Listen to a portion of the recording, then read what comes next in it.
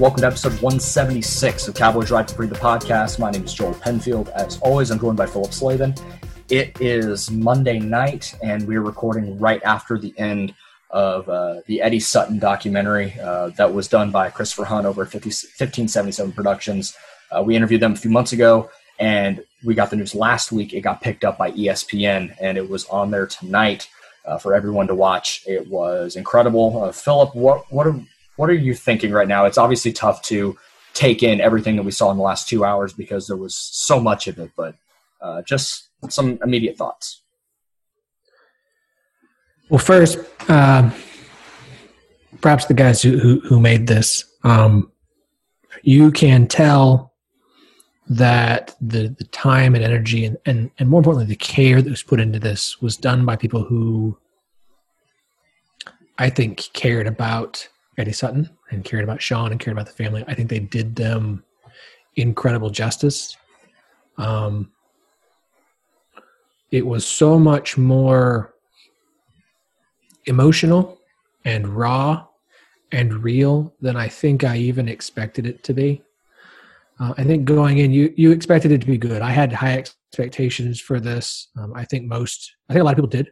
Not everybody, but a lot of people had very high expectations for this documentary. I think they surpassed them.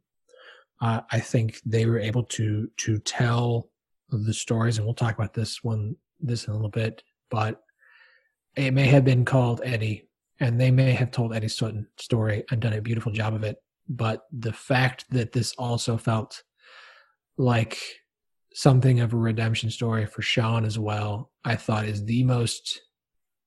was my biggest takeaway from this, and the thing I did not expect to see the most, and the thing that I was so happy to see the most. I mean, again, we can talk about it a little bit more as we get to that point, but I thought that they did both men a great service and did them right. And I'd be lying if I said that, emotions from watching it aren't still pretty real.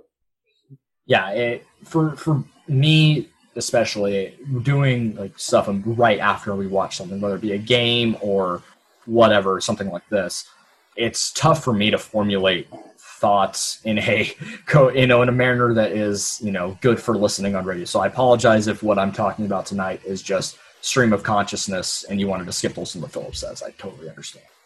But this was, and when we talked to Christopher and the other people behind the documentary, they talked about how real and honest it would be. And I took them at their word that was what it would be, but I was curious how honest it would be. But it wasn't just honest, it was raw. And it was very, it hit you at your core at some of those moments where, you just had to kind of sit back and go, wow, at some of the, the stories of Eddie's drinking, or the stuff that Sean went through when he played at Kentucky, getting all the hate and criticism and awful stuff from Kentucky fans, taking all that criticism that year that hurt my heart the most throughout all of this. But it was incredible to see the peaks and valleys of it all. The peaks were obviously very, very high, winning at all those places. And it was very interesting for me because, you can do a quick Google search and see the success he had. And I didn't know much about his time at Southern Idaho or Arkansas or Creighton or Kentucky, beyond just looking at wins and losses and such.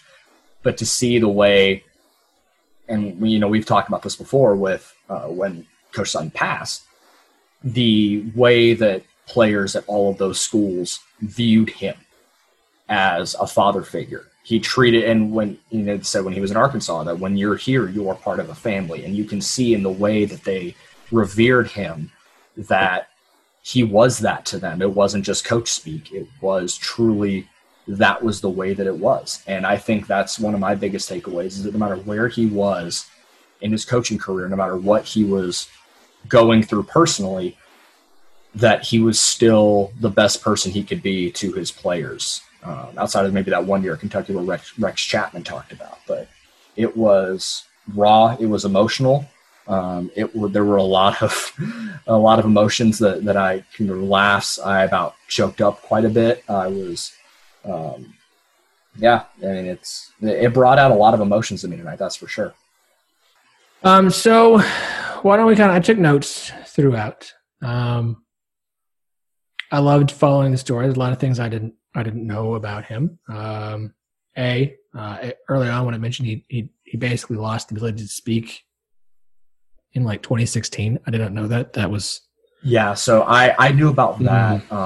I've talked about this before. My experience in knowing the Sutton family. I believe I'd go down whenever Coach was there, whenever Stephen was there. I would go down and I would at least talk to Stephen a little bit, the oldest son, who isn't really associated with basketball. I always ask how Coach was doing. I got to see Coach a couple times and shake his hand and talk to him real quick. And one of the last times I got to see him, I said, "How's Coach doing?"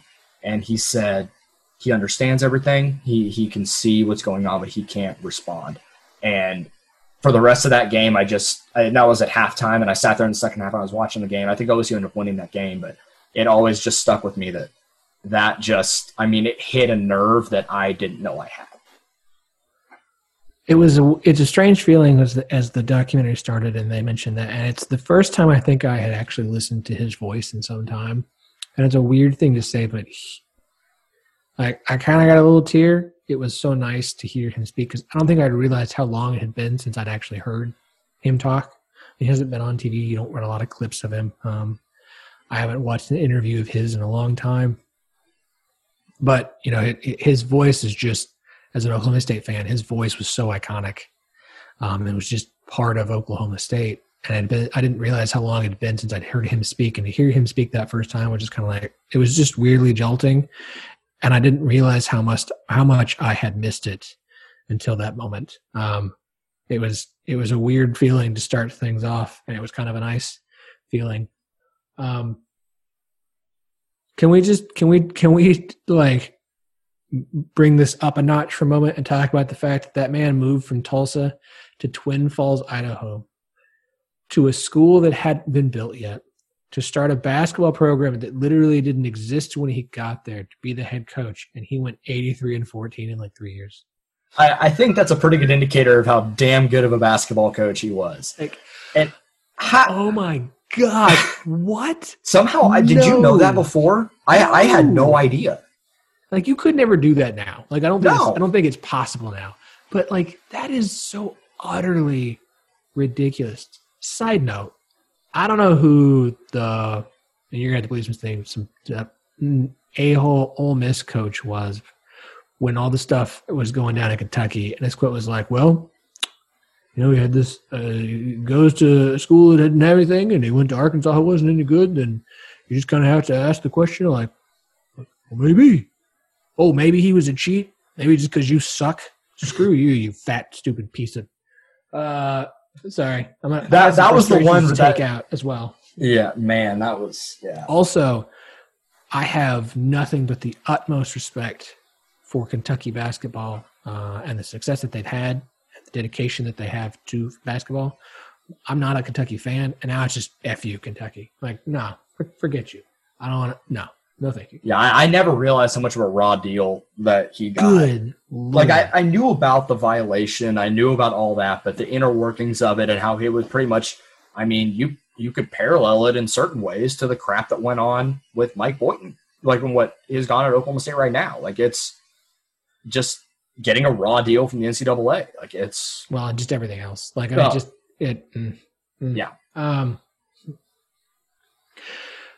That note that popped up that was really interesting, that while at Creighton takes them to the Sweet 16, got calls from Oral Roberts, Arkansas, and Duke. Okay, this was like 1974, I think was what I saw. Yeah. 1974, Eddie Sutton could have been the head coach at Duke. Duke, a historic program that had been on some down times. Yeah, they were not, if I remember correctly, in the 70s and early 80s before Coach K got there, they were very irrelevant. So the Vic Bubbas, who was there from 60 to 69, he went 213 to 67. After that, they had Bucky Waters, who was 63 and 45.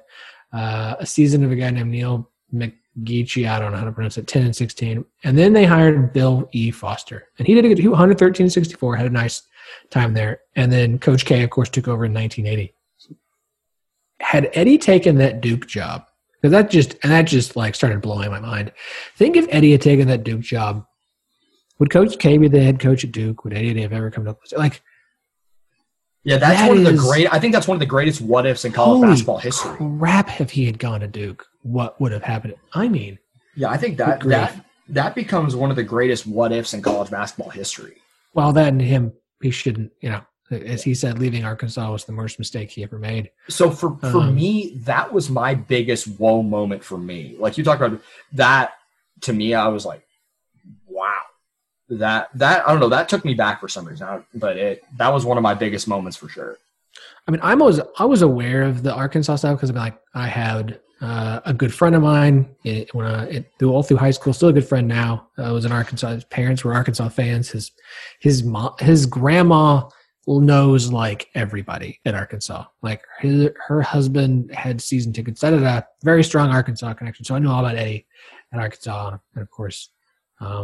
Then after, and I just like I didn't know the story and everything that went on there. I knew he was very successful. I know that the national championship was the year after he left, I think, or 2 years after. I forget. Basically, it was all like Eddie's players, but so it doesn't matter. Like one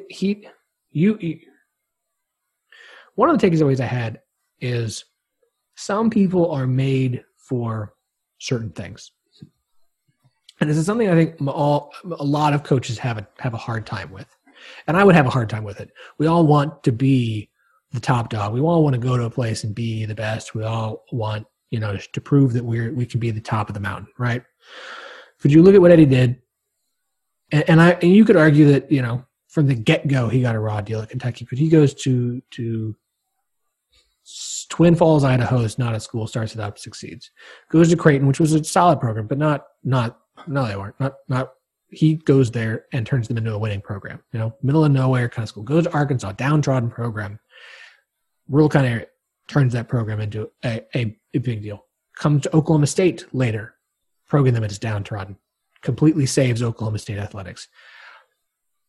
The only place, sometimes you have to look and say, we all want to be the head coach of a Kentucky or a Duke or in football in Alabama or in Ohio State. Some guys are just made to succeed in the harder to succeed in certain situations. And I think you could look at Southern Idaho and Creighton and Arkansas and Oklahoma State and see a lot of similarities in the programs, in their history, and what they were when he got there, location, and see a lot of similarities in those and say, this was the kind of places he was going to succeed. And I think I don't want to take away from like the fact that he was friggin' brilliant, an amazing basketball coach and could succeed anywhere. But Kentucky is just this weird, the same reason I think like Texas can't find another guy to win. Because it's such a weird, hard, strange, unusual place that takes a certain mentality and ability to have success in a place where just the pressure is ridiculous. And not just the pressure dealing with the BS and the nonsense and the politics and all that crap. Dealing with the politics and stuff like that in Arkansas and Oklahoma State and Creighton and things like that. So it was just such a weird takeaway for me of like, you look at where he was able to succeed, and that alone should tell you how brilliant he was. But sometimes some people just aren't made for certain kinds of jobs. Yeah, and I think that was one of my biggest takeaways too, is that obviously he was successful at Kentucky his first year, and then obviously things started to progress negatively. But what he did at Arkansas is nothing short of a miracle with the way that the program was described by the players that he got there in that first class and people around the program, to turn them from a just bottom feeder to, I think they only lost 2 games his second or third year there. Second year, I think that was what it was, if I saw it right. Okay, yeah. I mean, that's crazy. And to become a powerhouse in Fayetteville, Arkansas is nothing. Oh, yeah. Yeah, that's insane. And then to come to Oklahoma State and immediately have the success that he did. My parents talked about that. They were in college. I believe they were sophomores when Eddie got hired. And they said before that, I mean, you could walk into GIA, right at tip, and you could get a seat right down by the court. Like this arena was not filled. And then by the time halfway through that first year, it became a lottery to get tickets into the game. Like if you were a student, it's like how it is at Kansas now. It got that big that fast, and that was how fast the change was at Oklahoma State when Eddie was there. Can we talk about Eddie Sutton had some damn swagger back in his day? My goodness grief.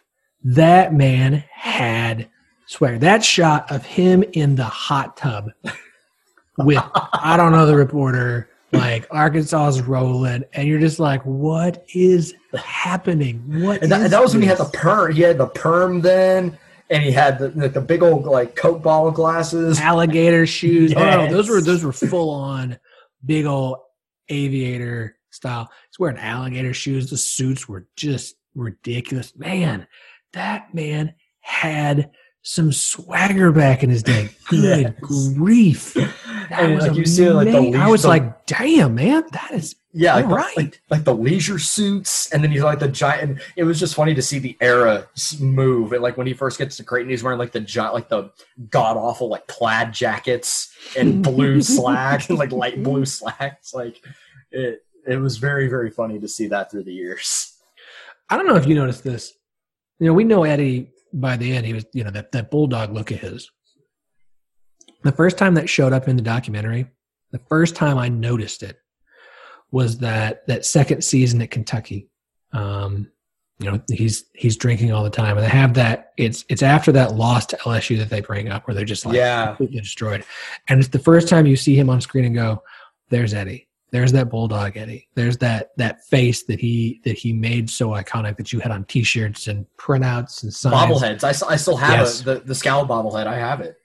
It was the first time on camera in that documentary that I can recall that they showed that scowl of his. And again, there's just these moments that just kind of hit you in strange spots. And you're like, oh, which is credit to them, the way they put this together. Like you notice things when you're watching it. Mm-hmm.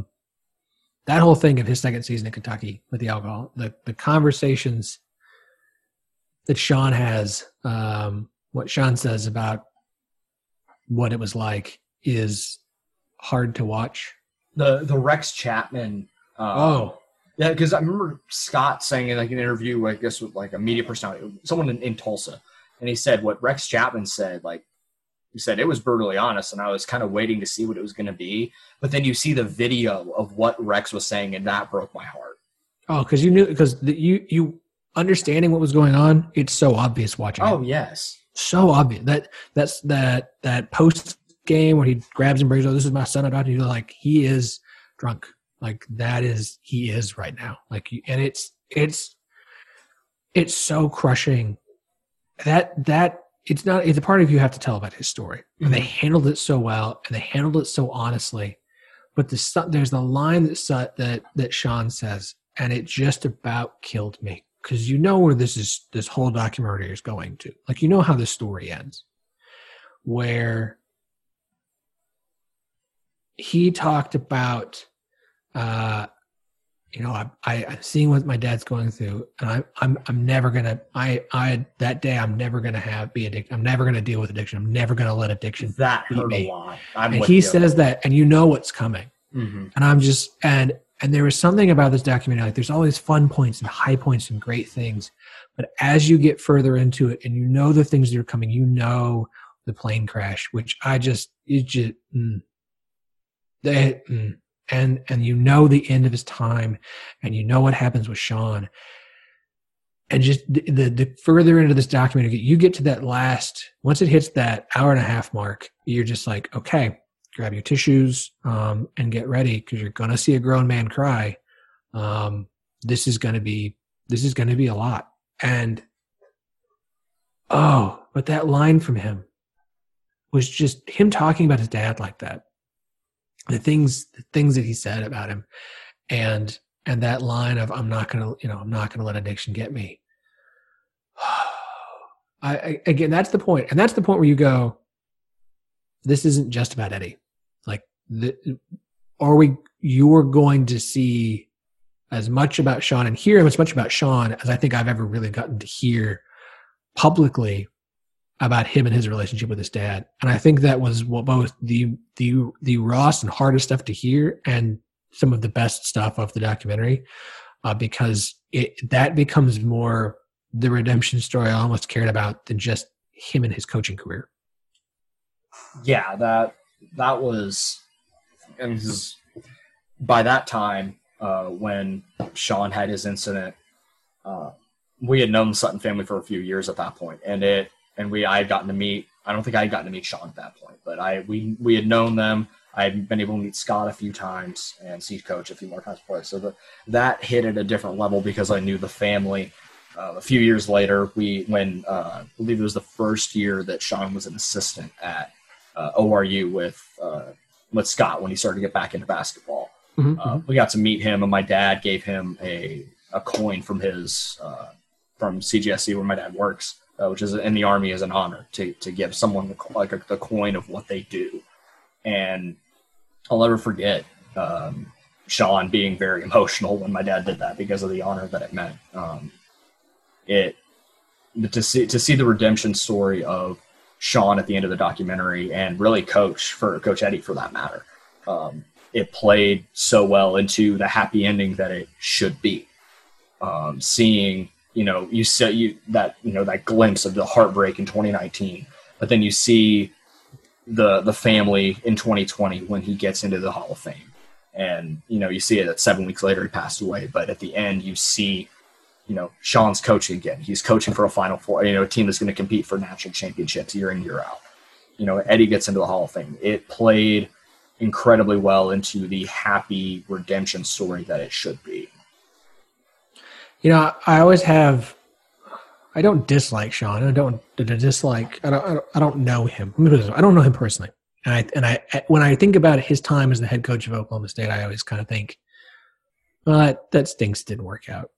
And watching this is the first time I think since he left, I really feel like disappointed that Sean Sean didn't get to work at Oklahoma State.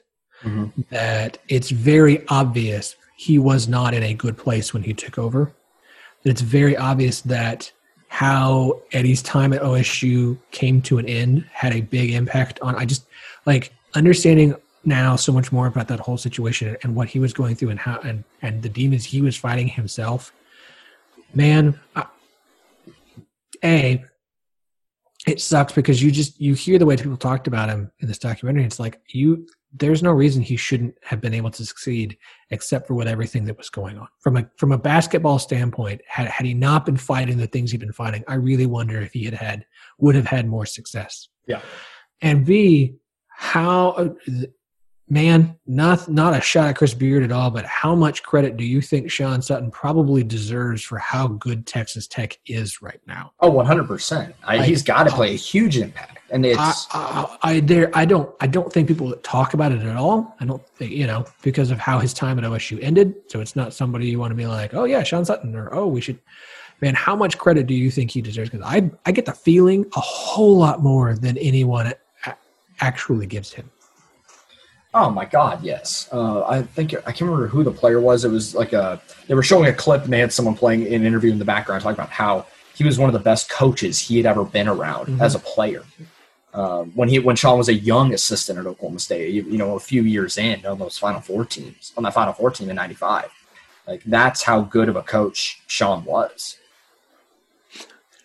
So I have not seen the Big Country documentary that's supposed to be on ESPN on Wednesday. I'm ready for that too. But man, after the stuff with Big Country in there, like he just this guy playing 3-on-3. They don't have enough people, so his dad is out there barefoot playing. I'm like, what? Like he just everything about it was like Big Country like now and what he did at OSU, but from the sound of it, like he showed up and everyone's like, really? This is what we're gonna? Okay, all right, let's see what happens. And then he turned into Big Country. Yeah, it was so funny when they show the post office in Gans, Oklahoma, that first shot. And my wife, who has lived in Oklahoma her entire life, born and raised, goes, where is that? That's exactly. Exactly. I tried to name a couple towns that I knew that were kind of around it, and she goes, yeah, I have no idea. The Remember the 10 section was hard. It was tough to watch. Mm-hmm. I thought the way they handled it, I thought the way they handled the game after was really well done. it's such a brief moment, but when that game is over, there's this shot of Eddie leaving, Gallagher walking out toward the locker rooms, and you see him wipe the tear away.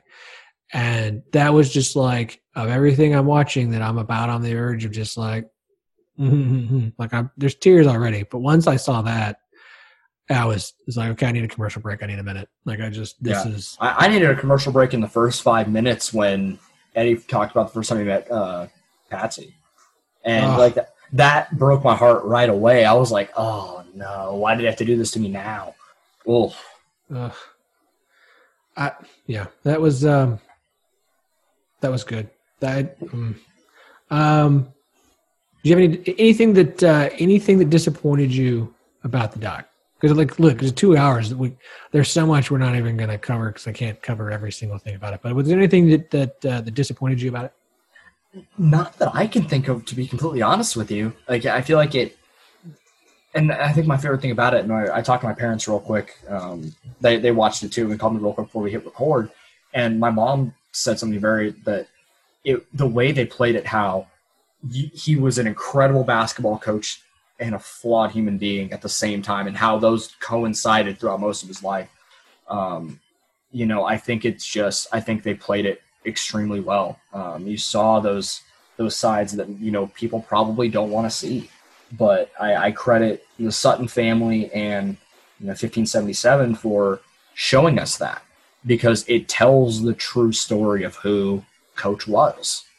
And there's so much more to it than just winning on a basketball court. He's one of the best coaches the game has ever seen, and still fought his demons all, throughout his life. And it was tough to watch for sure at times. Some of the things that were said in some of those interviews, but at the end of the day, it still makes me happy to know that he and Sean, really for that matter, came out on the other side of it, in a good place.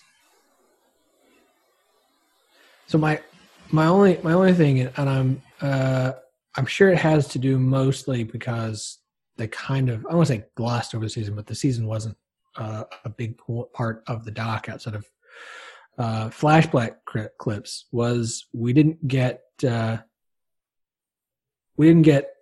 Allen. Yeah, I wish I would kind of not anything. I wish I would have seen a little more of the Final Four team, but I think it was more, I think they were starting to kind of show how the plane crash had weighed on him, even during these high times. That, I think that was more the point they were trying to make than that. You know what I mean? Yeah. No, I know. I just if you want to talk about someone who always speaks highly about Eddie and the impact they had on him. Like, there's no one I love listening to talk about Eddie Sutton more than Tony Allen. There's no one glows about him as much as he does. It's, and I wanted to be able to have him.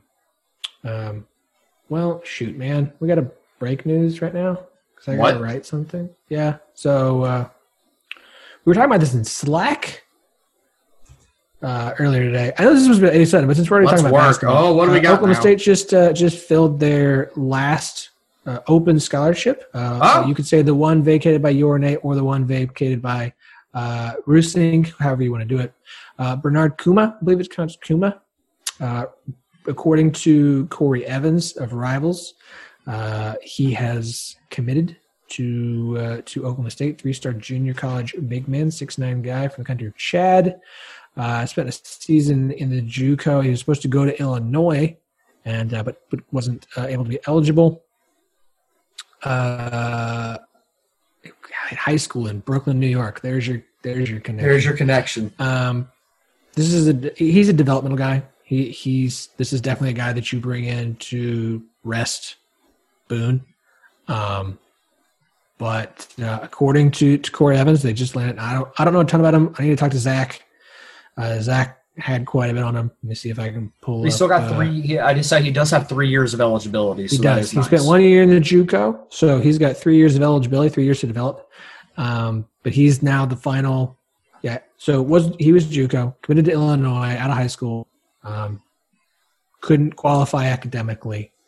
But Oklahoma State went after him. They needed to fill the big man hole. So this is the guy that they're bringing in to do it. Bernard, I think it's Kuma. It's Kouma. I apologize if I'm mispronouncing his last name. I'm sure we'll figure it out.